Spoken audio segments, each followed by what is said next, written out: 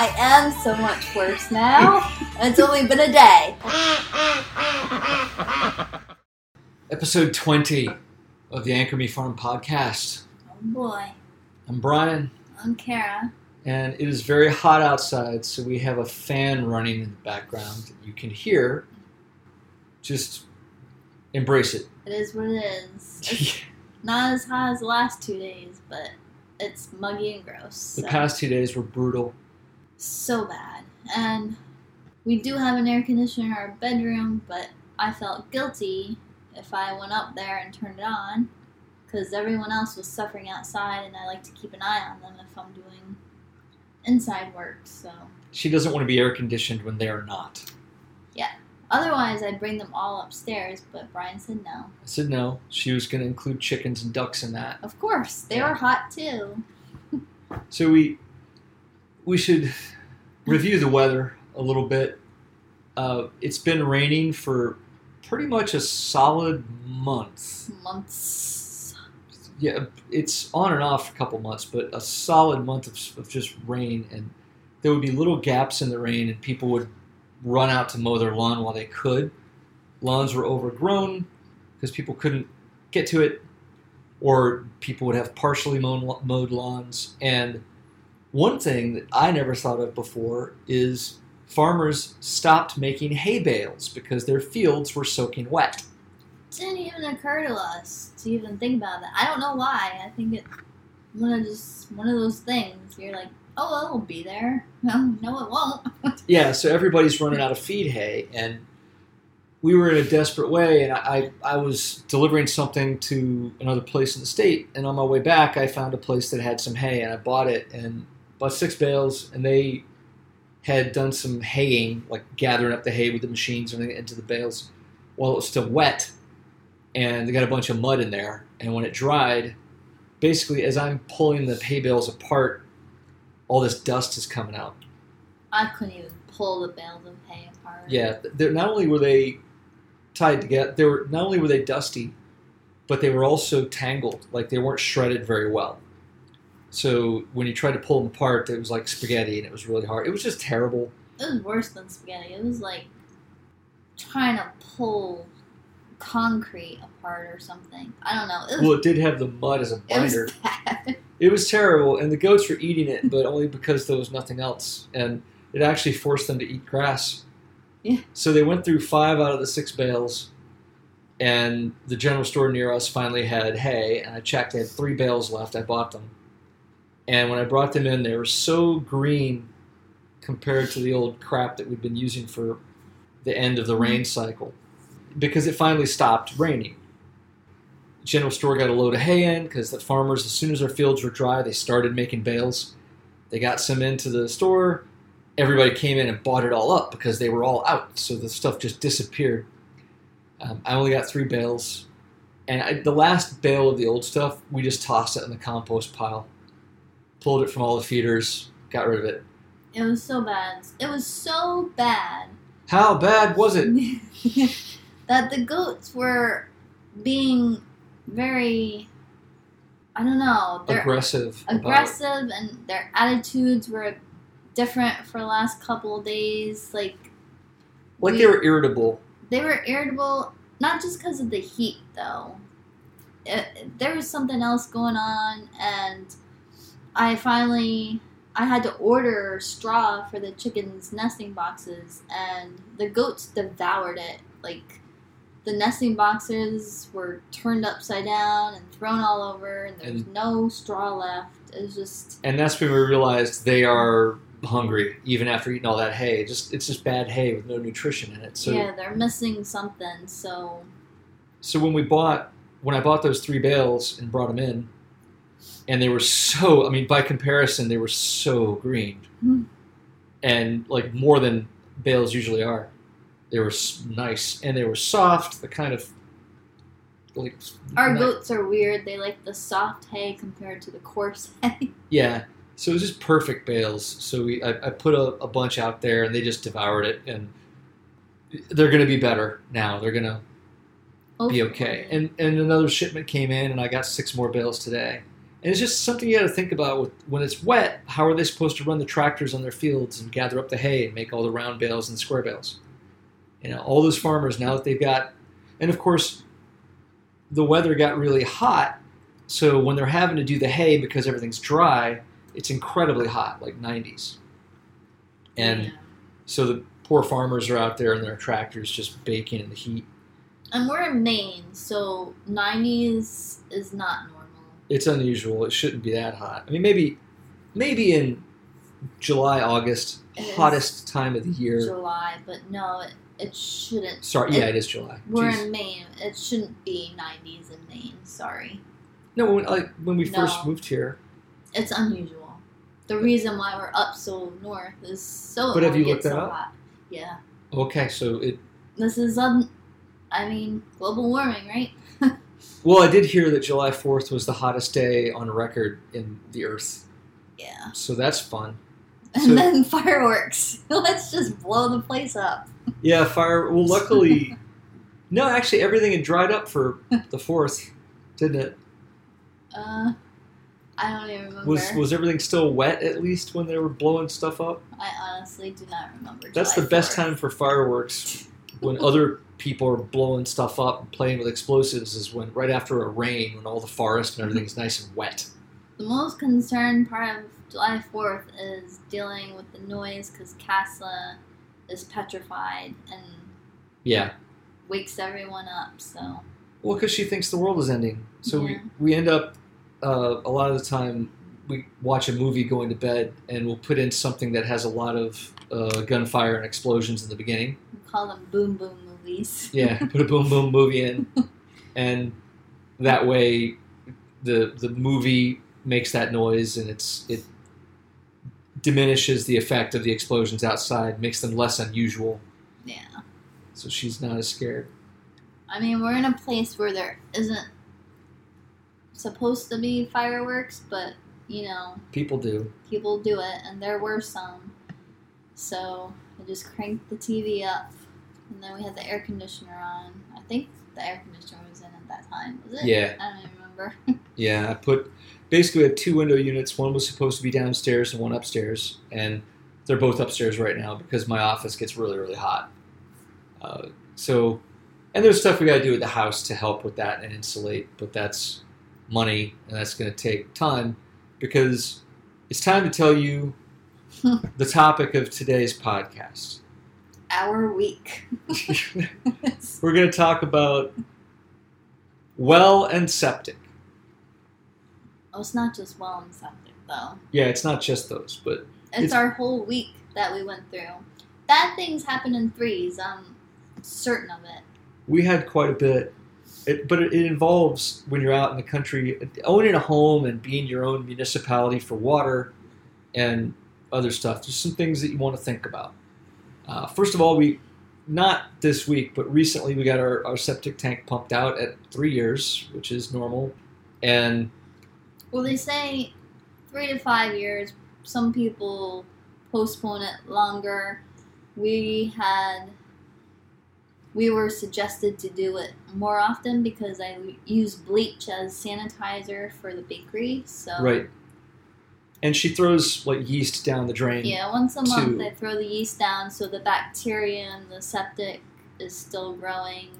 However that works, it's gross to think about. But there's still a concern that the bleach diminishes and kills everything because it's bleach. Right. So the question is, without the bleach, could we have lasted 4 or 5 years? Maybe, but yeah, there's just 2 of us probably. Yeah. But it's 3 better years, safe than sorry. The guy said 3 years was right about the mark for us. So we wrote down the date, got it listed. It's always nice to know when you get a house, if you can find out how old things are, how long things have been since they were serviced. It's good. We got the thing pumped out when we first moved in the house, and then at 3 years. So that's at least good, and the tank's in good condition. Yeah, they check that when they're doing it, so that's good. Yeah, so that's good. I would hate to have that job, so thank you, septic people. Thanks for being there. They are heroes. Same with garbage guys. Garbage guys are heroes. Garbage people. I don't know. Sanitation engineers, garbage collectors. whatever you want to call yourselves, thank you, because I could never. Yeah, no. And then, don't forget the guys that deliver propane and heating oil to people. Mm, Those are good too. those are good, but not as gross. So That's true. I'm talking about gross jobs. Right. Well, What's getting that on to guy? the Sorry, no. getting on to the craziness of the week. Yeah. Was it the water heater first? Water heater was first. That was July 3rd because Yeah, the holiday was coming up. it was a holiday weekend. Most people were off the whole. I feel like a lot of people took this week off. Things were slower everywhere. The farm shop was slower. So I just feel like people just went away. Even though Maine's the tourist state, I feel like, I don't know, it's weird. Yeah, this was a Monday, July 3rd, because Yeah. the 4th was on a Tuesday. But luckily they came out. CB Haskell, again, thank you. We love them. We owe them our lives. And of course, Kara had a hard day working on the farm all day. Well, and no, then- Mondays are my worst bakery day. That's what it was? Oh, that's okay. So you were baking all day. Baking all day, and then did farm work. Went to go take a shower at like 3 in the afternoon. Yep. No hot water. Like, not that I want a super hot shower, but I would like a lukewarm shower. Just freezing cold from the center of the earth, from the underneath the earth is No, not okay. yeah. So luckily the guy from CB Haskell came by, and it turned out there's on your water heater if it's a propane unit, which ours is. And again, we don't know how old I don't think we know how old that thing is. No, the previous owners did not tell us, so A lot of times the previous owners don't know or they won't tell. yeah. And So it's probably pretty old. And so you have to think about when you're going to replace these things and how long they're going to last and what's going to break down, maybe. So in this case, the pilot light went out. I figured it was the pilot light, but because we're not savvy enough, and I was exhausted, I couldn't deal. Yeah, So how do you light the pilot light on a water where, heater? Where do you? I mean, If you've never done it before, it's propane, it's gas. There's risks. Like if you know the procedure, you're fine. But if it's a flammable gas, you're which hesitant is to. silly because I mean we've had a food truck, we should have known, but We've lit pilot lights before, but not on a water heater, so we didn't know. So I mean, we knew generally where it was, but what's normal, And now we know the procedure for lighting it because when the guy came, but he kept trying to light it and it wouldn't. it wouldn't light.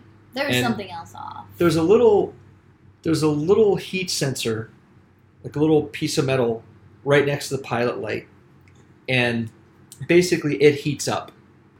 It's part of the whole mechanism of turning on the water heater, keeping it going.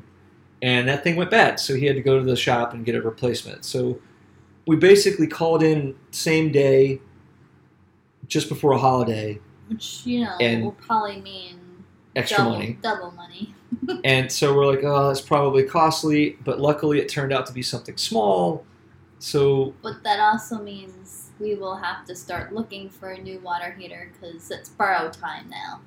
yeah, we don't trust it now. What's the next thing that's going to break? Yeah. So we're looking at that, right? And I guess we'd tell real quick. We've had suggestions of getting a hybrid water heater.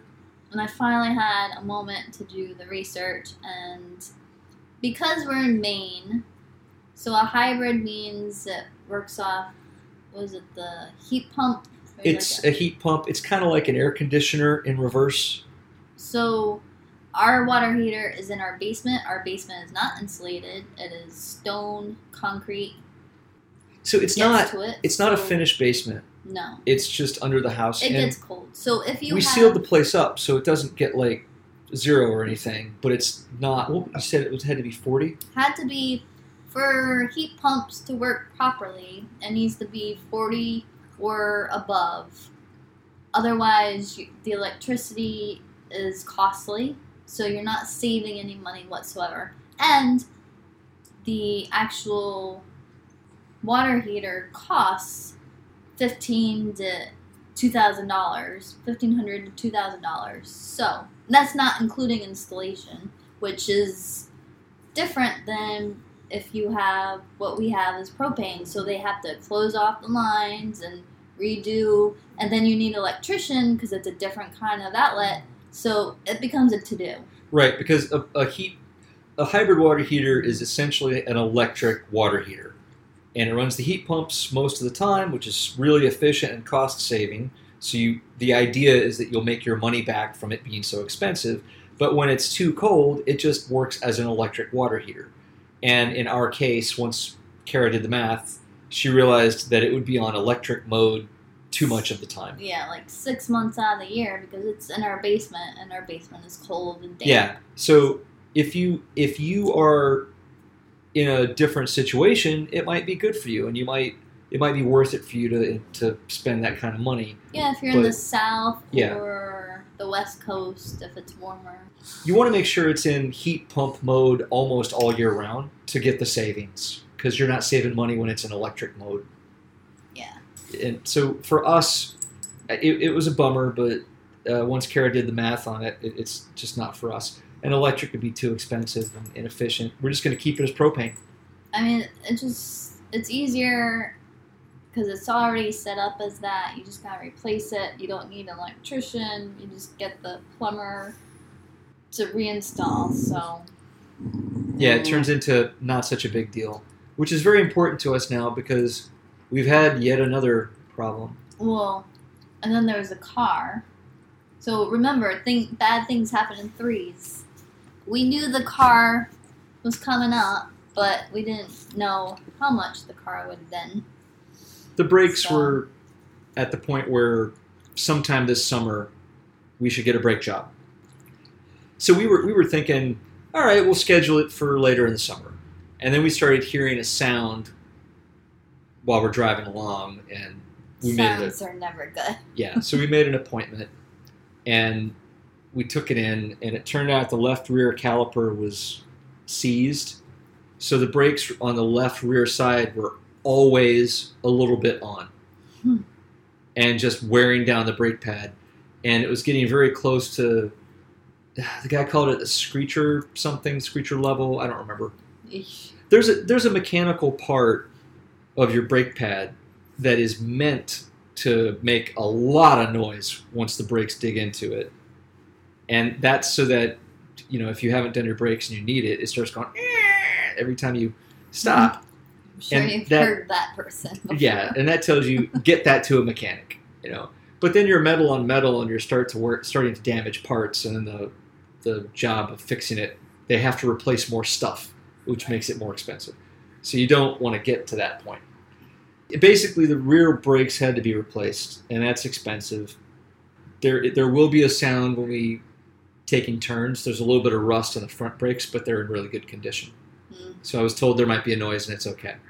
But that was like $1,400, Yeah. which is holy moly. You put it on a credit card because we can't do all this stuff at the same time. So it was a hard month when all the things happen at once, like the mortgage, loan, vet bills, and now that the bakery's starting to make money, but it's a slow process still because I gotta get checks, so it's like Yeah, it's the business model changed, and she's finally starting to make a little, and then everything happens, yeah. and we end up losing like all the money's just coming in and it's going right back It's out the just door. gone. It's crazy. It's just crazy. Because that's right, we had vet bills because Aberdeen got her spay appointment, Yeah. and she was wonderfully doped up for about a day. Less than 24 hours, she was calm, and And- then she was back to normal. Yeah, because unfortunately the painkillers that they gave her to recover with did not cause drowsiness, even though she's drowsy now. she She is wiped out. She just did a big pug snore. So if you just to sidetrack a little bit, because that's us, we did get another puppy, Scotland, who is adorables. If you haven't checked out our Instagram yet, he's on there. But he and Aberdeen are now besties and play, and then they both suck out, basically.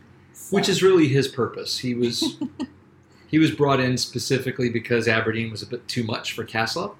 Yes, Casla is 8 years old. 8 years old, and she needs her naps.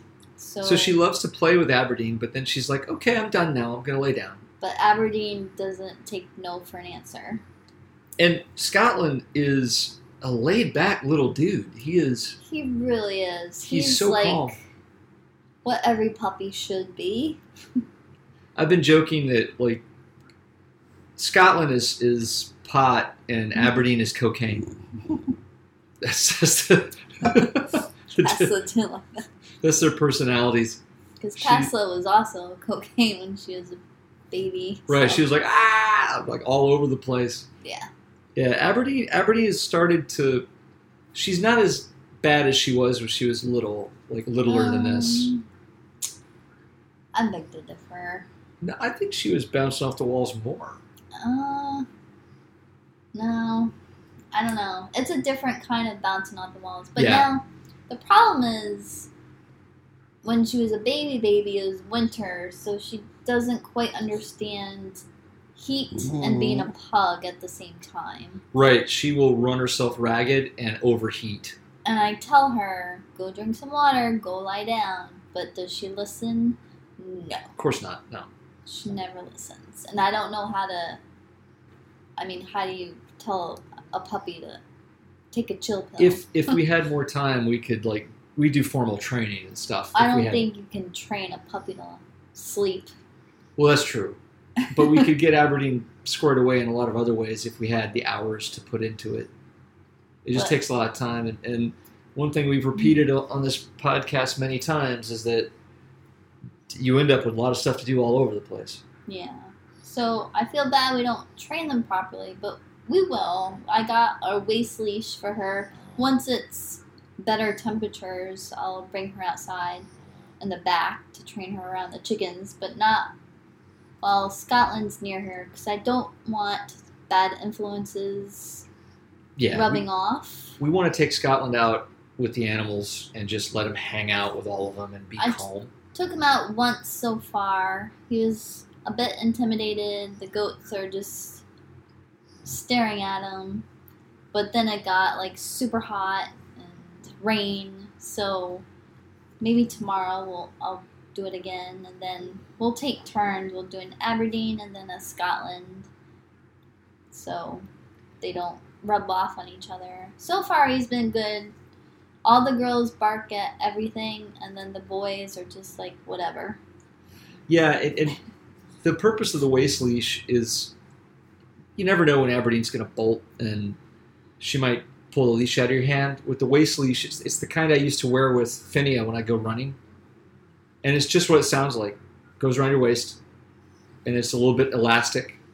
So if the dog takes off and reaches the end of it, it doesn't just yank. It stretches a little bit to soften it. And plus my hand strength isn't great, so it'll help me control her better. Right. And that's enough on the puppy, because he's wonderful and adorable. There's a third thing. This is the most interesting thing. Yes, so bad things happen in threes, right? So I keep repeating that. I should tell you what I was doing all day in the 90-degree heat. I took a vacation, and I was supposed to do all this other stuff, but it was just rain and then heat. And so many other chores jumped in front. And I wound up building windows for a lot of our animal houses. Some of them I actually cut out of the wall. And basically, you just cut a hole in the wall, and I made a wooden frame with just 1x3s, and I got some heavy screen, not the fine screen that you would use in a house window, but a more heavy kind of metal screen. And you just staple that onto the wooden frame, and then you put hardware cloth over that and staple that in. And you take the whole frame and you just screw it into the outside wall. And now there's a layer of thick screen and hardware cloth, so evil critters try to get our animals, they're scratching on metal. But that means all these windows are custom. They're the shape that I cut. So I have to measure it, and I'm not a carpenter, so I got the measurements wrong a couple of times. It was really, really hot outside. I was baking in the sun. And after all that, the first day I came in and Kara told me to take a cold shower. Not a hot shower, a cold shower. I would feel better. I was like, all right. So I did, and I felt better. The second day, I come in, and I was all done, and I said, I guess another cold shower is in order. And she says, yeah. And then a minute later, she's like, hey, are we running water outside or something? Yeah, so I went to go fill... No, I remember what it was. I had just planted some microgreens, and I was trying to fill my little watering pot. What is it? Is it a watering pot? What do they call them? Watering can. Watering can. Whatever. Even though it's plastic, it's not a can. I mean, yeah. So I was trying to fill that in the upstairs bathroom. I'm like, well, I don't use this sink as often. Maybe it's just me. The pressure is not very high. Maybe I'm just not used to it because I use the downstairs shower because it's a bathtub and I get claustrophobic, where the upstairs shower is a little glass stall. So he uses the upstairs, I use the downstairs. But anyway, so I thought maybe I'm just out of it and whatever. So I'm like, okay. I filled it a little bit and then watered them. And then I came downstairs and needed to fill the dog bowls with water. So I went to the bathroom downstairs and there was no water. Right. We had no water. Our well was not working. The biggest fear happened. My biggest fear happened. And so this was on a Friday. This was yesterday. So I call CB Haskell and I tell them what's up, and luckily they do wells. They also do wells. They do all the things, thank God. Yeah, they're great. And the guys came over, and to get the proper description, I should tell you how a well works in case you don't have one, in case you're on city water. You have a pump that's down on the ground, and when the water's pumped in, underneath your house, in your basement or somewhere in your house, there's a big blue tank. And that tank has a bladder in it.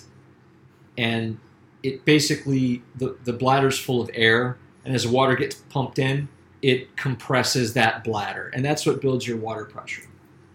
So you can turn the faucet on, and the air compressed in that bladder is pushing against the water, and that's what's making the water pressure come out of everything. So if your water stops pumping, you still have water until that tank reaches zero pressure. So that's why she had a little bit, and then it was totally dead. So when the guys got in, they were pretty sure it was the pump. It would get up to 25 pounds of pressure and then die. So they had to pull the pump. I've never seen anybody do that before. It was crazy. They pulled this whole thing. It was like I don't even know how to describe it. You got to find out where your well is if you're getting well water, and you have to be able to make sure you see it and look at it. Because you may have to shock the well at some point. We've talked about that before. I'll explain it again sometime. But we don't really have to shock our well anymore because we have an ultraviolet filter that before the water goes anywhere in the house, it goes through the ultraviolet filter and gets blasted with UV, and it kills whatever stuff is in it. But the well itself, when they remove it, they stick a big iron bar with a T handle at the top and hook onto it, and they crank it around. They basically turn it to unlock what was down there, and to it basically unlocks when you turn it, and then they just physically haul it out. And there's a long, rigid hose. It's like a big, heavy cable. It's hollow. It goes all the way down. And there's wires, a group of, like, I think 3 wires that spiral around the cable.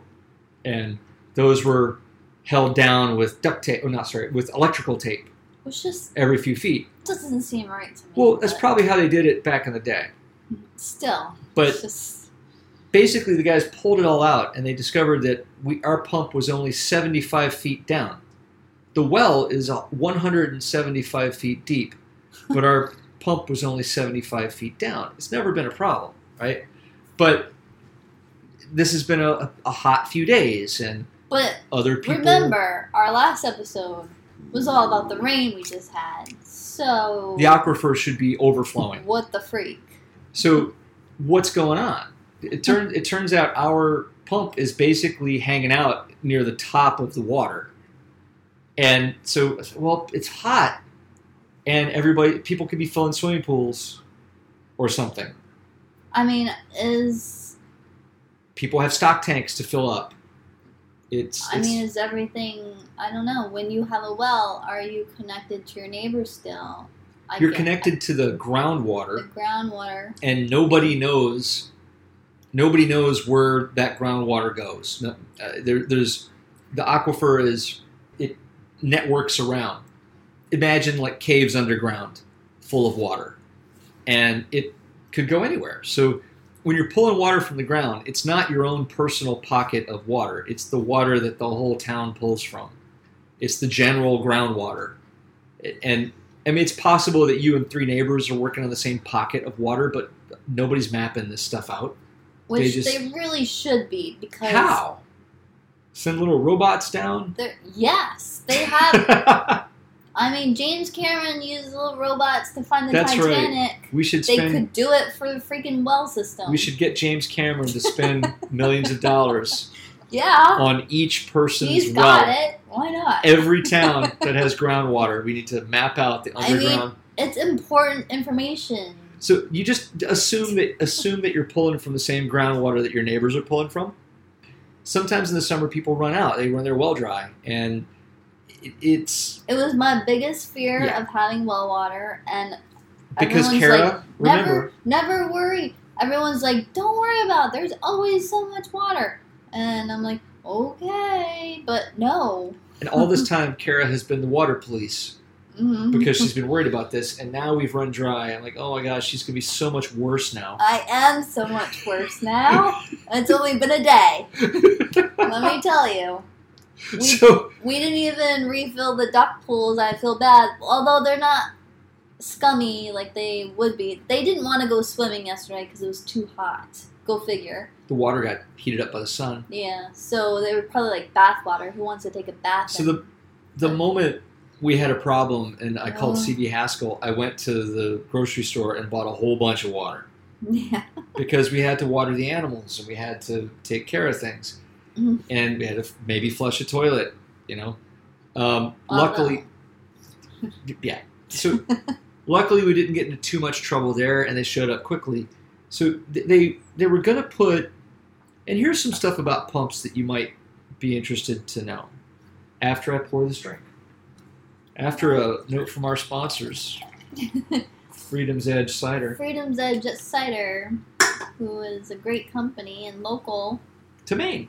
We will eventually visit your brewery. Are we keeping this in the podcast? Why not? Yes. All right. So I follow you on Instagram. You follow me. Why not? We love you. You're good. So the pumps, it looks like a metal cylinder, and like I said, it's connected to wires that go all the way up the line because you have to be able to send signals to it. But different pumps do different things. We apparently had a fancy pants, like Cadillac kind of pump that you can put at any depth. And it's awesome, and it works for any situation. Problem is, it costs 2 to 3 times as much as other pumps. And Justin, who's the plumber from C.B. Haskell that we love, Justin said, it's kind of like the wrench that's also a screwdriver, that's also another tool, and you could just use a screwdriver. So you get the appropriate size pump for the depth that you're at. But this thing you could put at any depth. And the company apparently priced itself out of the market and went out of business. So just so they were joking at first because our line's only 75 feet that if they put the big pump in there, that it would be too much, and we would turn on the faucet and bah, it was like too much water. So they were going to put a smaller pump in. They hooked it all up, lowered it back in, tested it. That's when they found out it ran dry. Because the line's so short, it had just barely touched the tip of the water. And he said, well, your old pump might be okay. Kara and I looked at each other for a second, and then I asked him, how much is the new pump? And he went and checked. It's $895, which is not nothing. That's a chunk of change. Huge chunk of change. But think about it. Not including labor.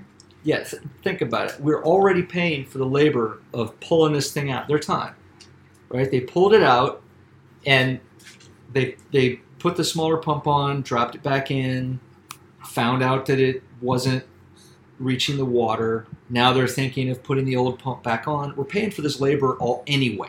And it's probably extra because it's like an emergency call. I'm sure it's... And it's always going to be an emergency call. Always, right? When your pump goes out. So there's no... unless you're just being proactive, hey, let's replace it, which I would suggest. If you have an old... If you don't know how old it is, I would suggest you put that in the books. But hey, do you have the money for that? Maybe you don't. It's not cheap. So, but I would put that on the list of things that are major maintenance for your house if you don't know how old the pump is. And that's why we decided to go with the new pump, because the old one is how old? We don't know. We don't know. Another thing is when we got the inspection, I don't even remember now, even though it was only 3 years ago. Yeah, the guy that inspected it said the starting amps were a bit off. We had 2 conflicting stories, and... I think that guy all right. One guy told us that we probably should replace it because it was weakening or getting old or something. And then we had the septic guy, I think, I'd mentioned it to him, and he told us that pumps don't weaken like that. They just eventually fail. That guy's probably scamming you. And looking back on it now, I think there was no way for that guy to know that we had a Cadillac pump under there that's a fancy pants pump. It probably just responded differently than he expected. Right, So probably both of them were being honest as they could. But could you trust? I Yeah. mean, what do you do? We don't know. We don't know. We should have asked Justin about it while he was here, but we didn't think about it. Yeah. So anyway, we decided, no, we're going to go with... You ask the people you buy the house from, they're like, I don't know.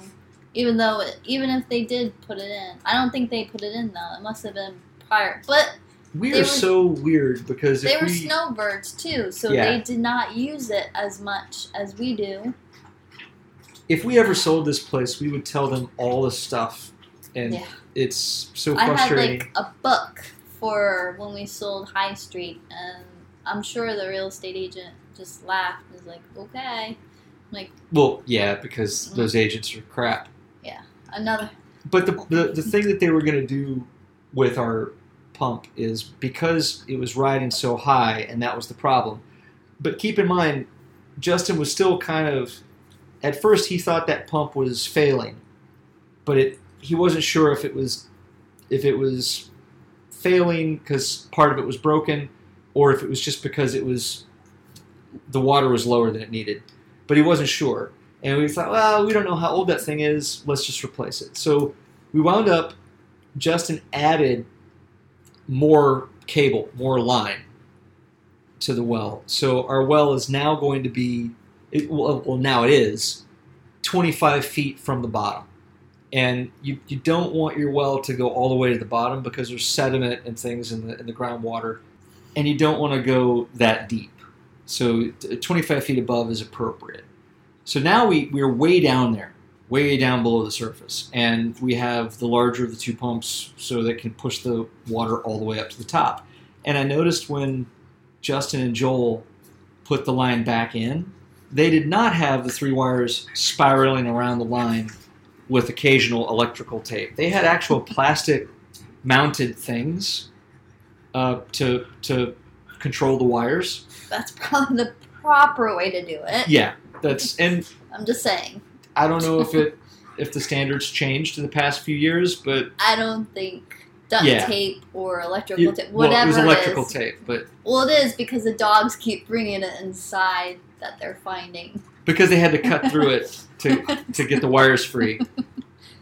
Yeah, that's probably not the proper technique. So, and it's also neat to see how they add more line, because they put a coupling in to add the new line to the old, and they put this plastic, like, flexible contraption around it, so that if you're pulling it out or if it just wiggles inside the well, the coupling where the two parts are joined together doesn't bash against the sides. It's cushioned. It's protected. It's like a little helmet for the place where the line is joined. So you've got, in a well, you've got this hard cable going all the way down with a metal cylinder at the bottom. And that's pumping your water. And it's pumping into a blue tank with a bladder full of air that gets compressed. That's where your water pressure comes from. And when the bladder expands enough and the pressure in the tank gets low enough, kicks on the pump again to pressurize it. Crazy to think about how it works. But you also have the difference between a drilled well and a dug well. You want drilled well every time.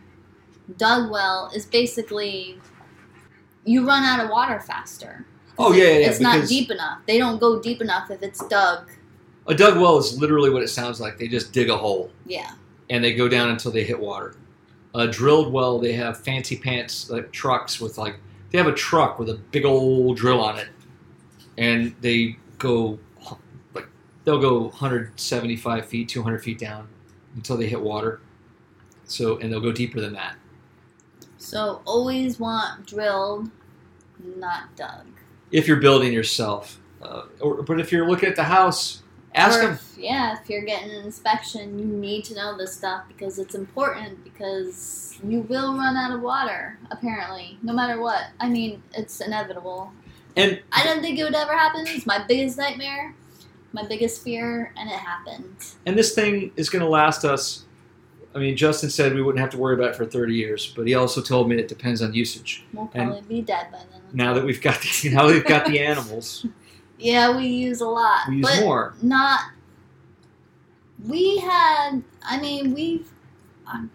wouldn't believe this. I actually got rid of those larger, those stock tanks I talked about in a previous episode that take like 50 gallons each, where we had to have a ramp so the ducks and everybody could get in it. I removed those and I replaced them with little kiddie pools that have like half the water, something that's easier to flip over. It doesn't flood the grass as much. It's a lot better. So we did these things to reduce the water, and Kara is walking around being water police. But we still don't use as much water as we did last year, because we had that big friggin' pool, which is going to be put up for sale. So if anyone's looking for a big pool, let me know. Yeah, you'd have to clean it up, but it's... We're going to have a garage sale to support the farm, but that'll be later on. Right.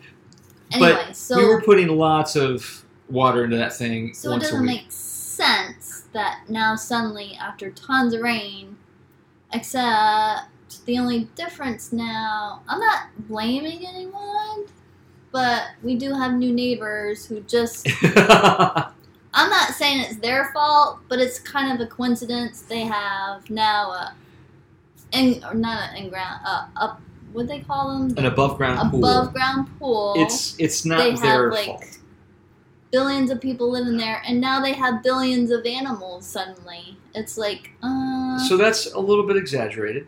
It's not, though. So somebody bought the house across the street for way too much money, and the place was overgrown, and they brought in a bunch of sheep. Just suddenly. All of a sudden they had... And there's a rooster over there, so I'm assuming they have chickens. Full grown. They just got like a full farm all of a sudden. There's no buildings over there as far as we know. They're building as they go, even though they have the animals already. It's kind of weird. I was worried at first because you don't have a building. What are these animals going to do in the winter? What are you doing? But I'm always hearing construction sounds. They're doing something. I've heard power tools that I've heard grinders. The guys over there know how to do stuff. They know what they're doing. They're just It's doing it backwards. Yeah, it's not like asking me to build something. They actually know how to build stuff. So But it's like you turn around for 1 second. Like I was out there the other day, I did not see a pool, and then suddenly now there's a pool. So yeah, they've got enough people. I would think they've probably got a big family, and they got family coming in, and they're building it up. I don't know. But of course, our well does this, and just as this is happening, just as they're doing the pool. So Kara is like, they have a pool. I'm a little suspicious. If that it might be a coincidence. It is. Is it though? If that particular pool is enough water to lower our aquifer like that, then we've got bigger problems. It's just it's a combination of them plus other people filling lots of stock tanks because it was super hot and animals needed more water. It was just a lot of people using more and more water, and we were just. Our pump was just below the water line down there. So anytime the aquifer moves, we were in danger of essentially running dry. So now our pump is at an appropriate place. But it just... This is the problem. Hold on, let me recap. Last year, we used more water because we had bigger pools, and there were less rainy days. We did not have a month of full rain.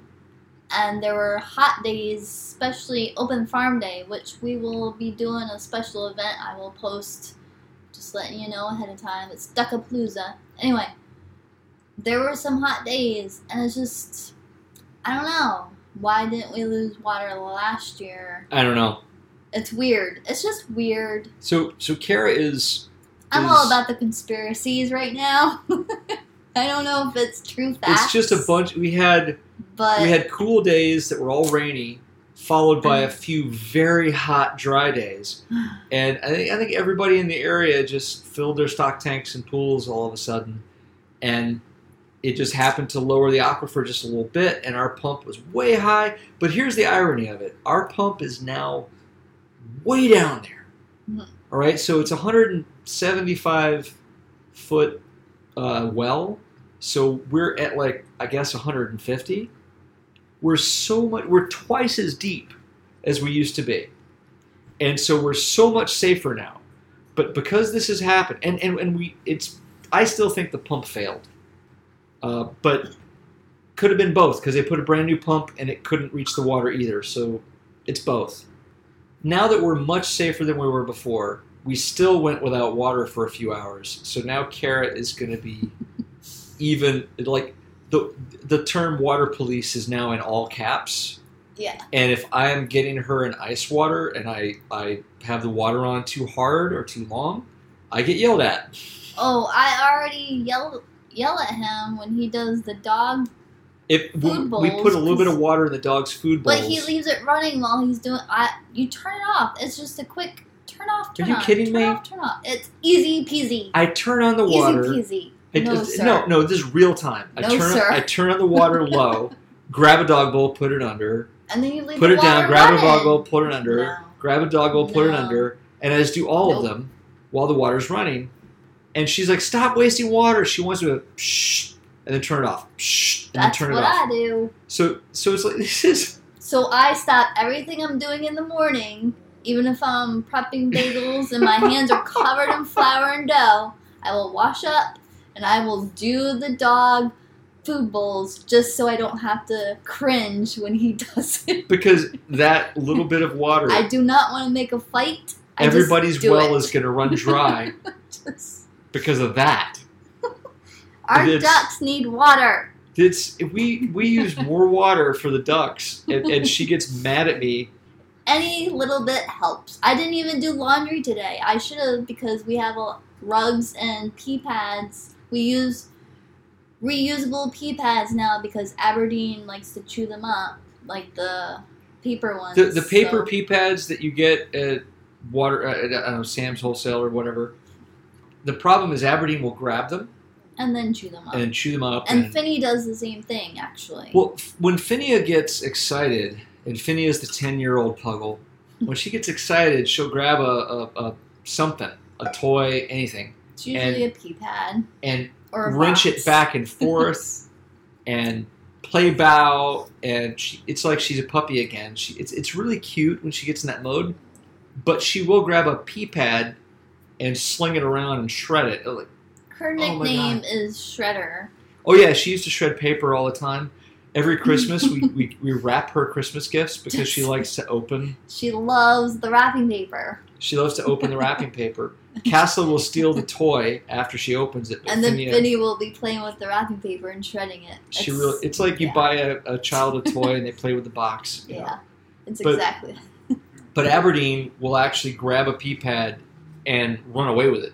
And now she's teaching her little brother. So yeah, Scotland loves Aberdeen. He really does. He's all about her. She's his big sister. She's actually his niece, technically. Yeah, they're related. So. But in the family dynamic, he's her little brother, and he idolizes her, and he's learned the pee pad thing from her. So he'll grab a pee pad from the corner and start running. And one of two things happens. It either looks like a ghost. Because he's so little. Because you can't see him. He's under there and it's running across the floor. Or if you could see his face, he looks back at you like, ha ha ha! I got this and you don't. And he runs along with it. It's like, it's funny. Please don't learn that. So anyway, we've discovered these reusables, which are a pain because you gotta actually wash them. But you can't just wash them. You gotta like put urine detergent stuff on them, or else you wash them and it still smells like pee. At least in my mind. But so there's an industrial thing. So you've got an elderly pug that if he doesn't get out in time, also pees everywhere. Yeah, if he doesn't get out in time, like as soon as he says, you know what, I think I need to go outside, you need to get his ass outside. How many rugs have I thrown away in the last year? Yeah, there's been a lot. I tried saving them. Don't get angry at me. And don't get angry at Dublin because he is 17 years old. He's still going strong, though. Although he is a pug. His life expectancy was 12, and he is 17. I just bought him an air conditioner. It's on its way. He loves the dining room. That's where we hang out. He doesn't want to go up to the bedroom and hang out. Well, he can't do the stairs by himself anymore. We can't. We'd have to carry him, but he still doesn't want to hang out in there because he loves being in the dining room. So I ordered an air conditioner for him so he'd be more comfortable because you know there's going to be more hot days coming. So yeah. And here's the conceit of that. She said, I did it for Dublin. It's also for us. Oh, yeah. It's because this is where I hang out. And this is Kara's first chance, or second chance, rather, to calculate BTUs. Because our other two window units were for our house in Rhode Island. And Kara will actually get the square footage of the room. Oh, wait. You got to do this, though. People just be like, oh, I'll just buy this air conditioner for my bedroom or my living room. But no. Then you complain to the website or whoever you buy it from because it's not doing its job because you did not measure your room and did not get the proper BTUs to equal that room size. So you need to measure your room, and the BTUs matter because you need to know how much square footage it will cover, because the smaller units will only cover like 150 square feet, which is not big. It might be the size of your bathroom. So BTU, if you're curious, has a weird name. It's British Thermal Unit, which I guess the guy that came up with that, I guess, was British. I knew it was British Thermal Unit, but I wanted to confirm because I thought, am I wrong about that? So I looked it up real quick on my phone. I knew it was a measure of heat, but specifically, the British Thermal Unit is the amount of heat required to raise the temperature of 1 pound of water by 1 degree Fahrenheit.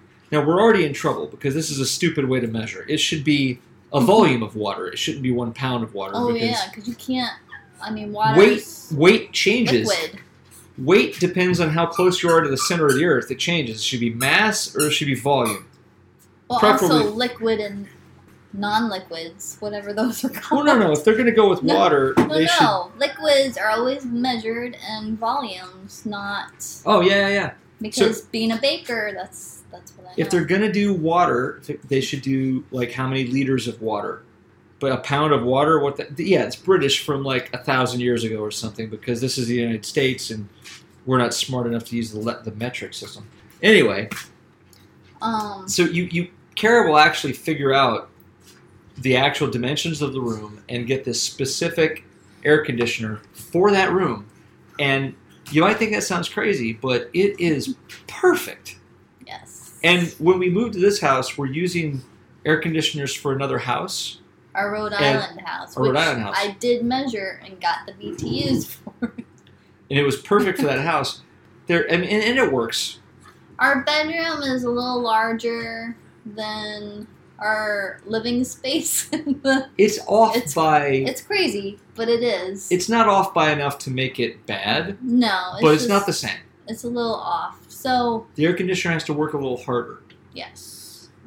And the window has to work a little harder. We gotta replace that. But yeah, but keep in mind, the more often that it comes to the insulation of your house and your room, and the size of the room, how often is the air conditioner actually running versus just sitting there taking the temperature? Yeah, we only use it for bedtime, so it's not that long. It doesn't have to work as hard because nighttime's cooler than the daytime, so it's a little easier on it. Right, we're just doing individual rooms. So I discovered this brand. You also gotta read reviews on air conditioners because he went to Lowe's, Home Depot. It was Home Depot. Home Depot, his favorite store. Not that day. The other day, and I, spur of the moment, I'm like, what air conditioners do they have? Like, I'm looking on the website to see if they had any large enough. It didn't look like it, but maybe they had some actually in stock that weren't on the website. And he's like, they have these GEs. I'm like, GEs have terrible reviews. And then I was also thinking of portable ones, but they're not efficient enough for us. There were air conditioners all over the place in the Home Depot. People are buying them up. Yeah. So corporations have learned that we're going to have hotter days, and they stocked up with ACs that everybody's buying up. And, of course, capitalism. So the cheapest piece of crap that you can push for the most money. Except Kara looks up the reviews. I look up the reviews. So portables are not going to work for us. We need too much at one time, and it just doesn't work out for our needs. Anytime you change the engineering, you sacrifice something if you for have something a else. Smaller space, but our dining room is actually quite large. We need 10,000 BTUs to cover it. Because it's our largest room besides the kitchen area. And she plans to use curtains to kind of close it off it's cooler. That does work. So you want to make sure the curtains go all the way to the floor. Yeah. And I actually did get an air conditioner for the farm shop, i.e. the ARC, i.e. the farm shop. And I went with Windmill. I had no idea it was viral on TikTok. I didn't know. I just saw it. I saw the good reviews. It was eco-friendly. They were trying to do good with the environment. It was less carbon whatever. So, and it works really well. So. And it has an app, which I know. It's another app, another username and password. I know. But you can actually control it from your phone, and in the what we call the ARC is the farm shop. I set up a schedule for it. So it turns on in the morning all by itself and turns off in the afternoon all by itself. And it works really well. Like, that building is not insulated, and it gets the afternoon sun, which means it bakes. So it would be 91 outside, but the weather app would say feels like 96. And it would be like 82 or something. It'd be in the 80s in the farm shop. Because we keep the temperature a little high. I mean, it was a 75. Yeah, well, I raised it today because it was a little cooler than the rest of the days. Like, if it's super hot, we'll lower it, but at the same time, we're paying for the electricity. Yeah. And how many people are going in? We had a couple today. It gets hard. We want to keep the edge off. We don't want it to be oppressively hot when you walk in there. Right. So the day I checked, it was set to 75. Temperature outside was 91, felt like 96. Temperature inside was in the low to mid 80s, I think. So not nice and cool in there, but it's fighting a whole lot. And it's the window we chose is off in the corner. It's in the corner, but it's near the fridge, and the fridge is the most important to keep the temperature right. So to scale. Optimally, you would have a different arrangement. Yeah. But the location of the windows and the electrical outlets, we do what we can.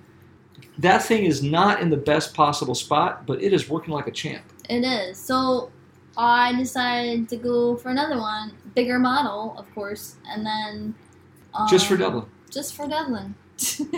And it's going to be shipped. It was cheaper through the website because Home Depot and all of them did not have the size we needed, and we'd have to have it shipped anyway, and it was on sale, so yeah.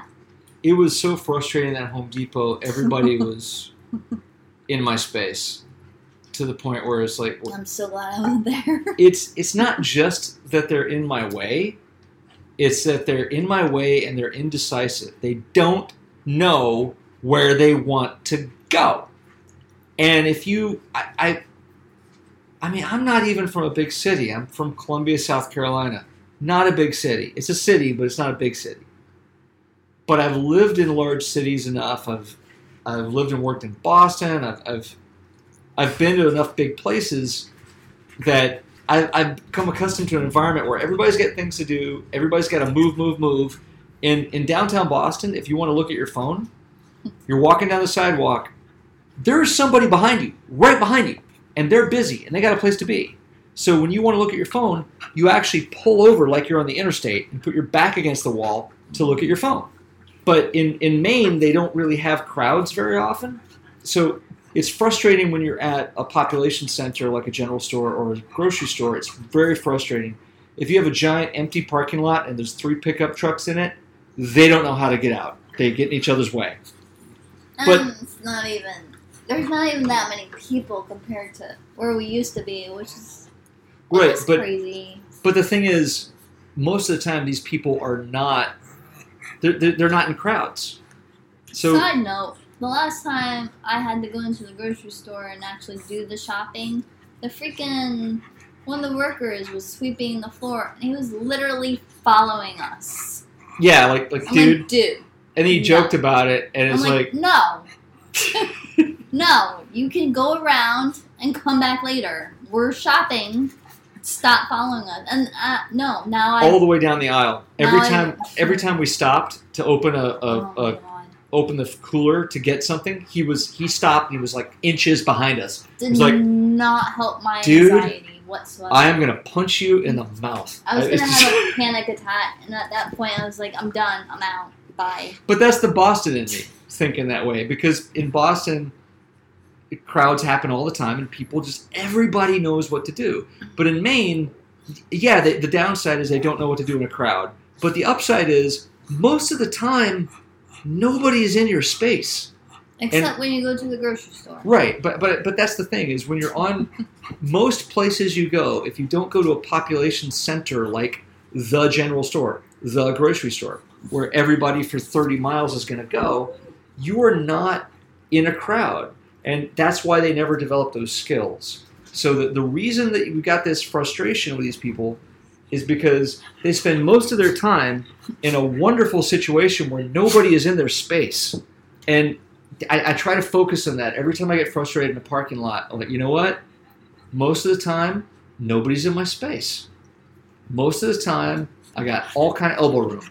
And it's beautiful, and that's why I bought a house here. It's why I love it here. Focus on the positive.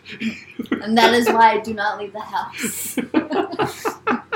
So I think that ends this episode. And the people are really nice. Don't get me wrong. They're nice. Oh, yeah. We love Maters. I mean, they just do not...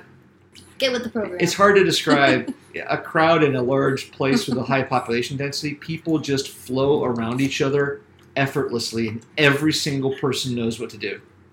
Yeah, New York. I mean, yeah. You just do your business unless you're a tourist, and then you're like, get out of my way. Yeah. Half the time I walked in the street. I mean, yeah. I don't even know what else to say about that. But it's different. Like it was safer in the street than dealing with the people on the sidewalk because they're stupid. Because they'll stop and look at something and go, ooh. They're like, I am trying to get to work. Move the hell out of my way. Trying to move. We had that in Charleston, South Carolina on King Street. That would happen all the time. There's like the tourist spot.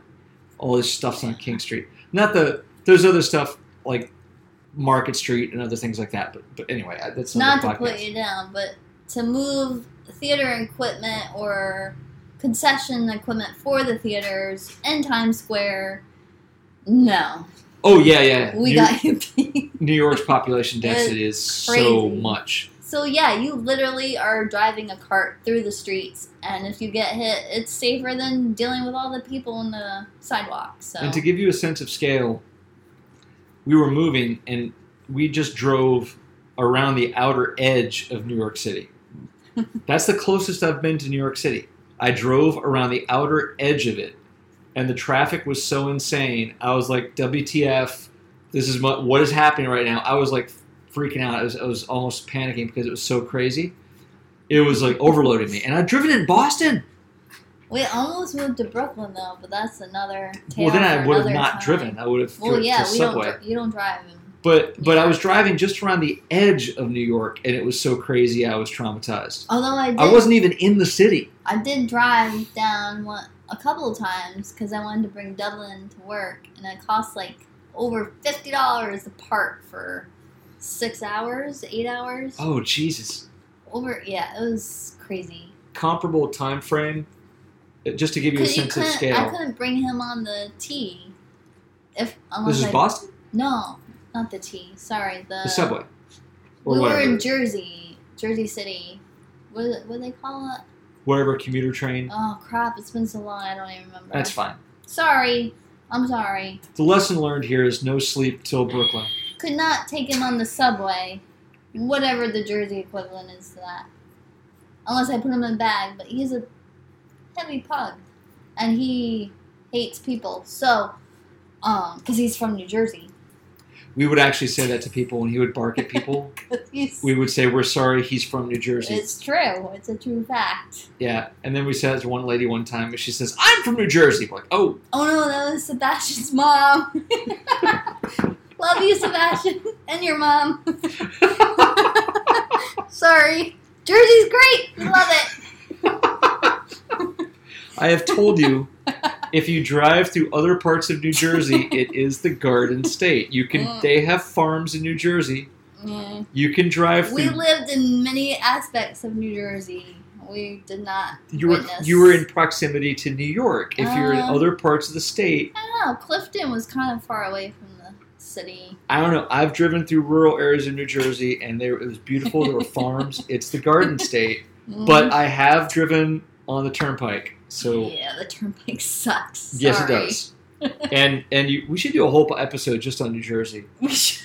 You're driving down a road at like 60 miles per hour, and you have to pull into a parking lot of a store. It's like, I forget what they call them. It's basically a main road. It's imagine an interstate with stores on the side. But you gotta turn like at a moment's notice, and you're going 65 miles an hour, and there's like cars behind you going 80 miles an hour. And you gotta, oh my God! And you gotta like tell everybody behind you, I'm gonna get in this store. I'm slowing down. I'm gonna turn in the store. And there's no turning lane.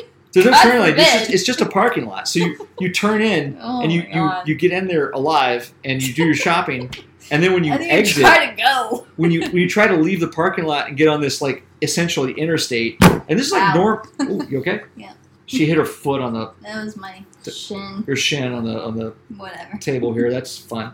But you're trying to leave, and cars like going like 65 miles per hour, and nobody cares about you at all. And you're trying There's no merge lane. You just gotta go. You just gotta wait for a gap. Pull right into the road and floor it. And just, crazy. So that's my other memory of New Jersey. I have two memories: Garden State and holy crap, I got to get into this parking lot, and holy crap, I got to get out of this parking lot. Oh, yeah, many memories. Well, I've suppressed a lot of them, but we'll have to go into that. But it's like past dinner time for the dogs. So we got to go. And this podcast is running long. Yes. So, all right, so have a happy whatever you're doing. Yep. Bye.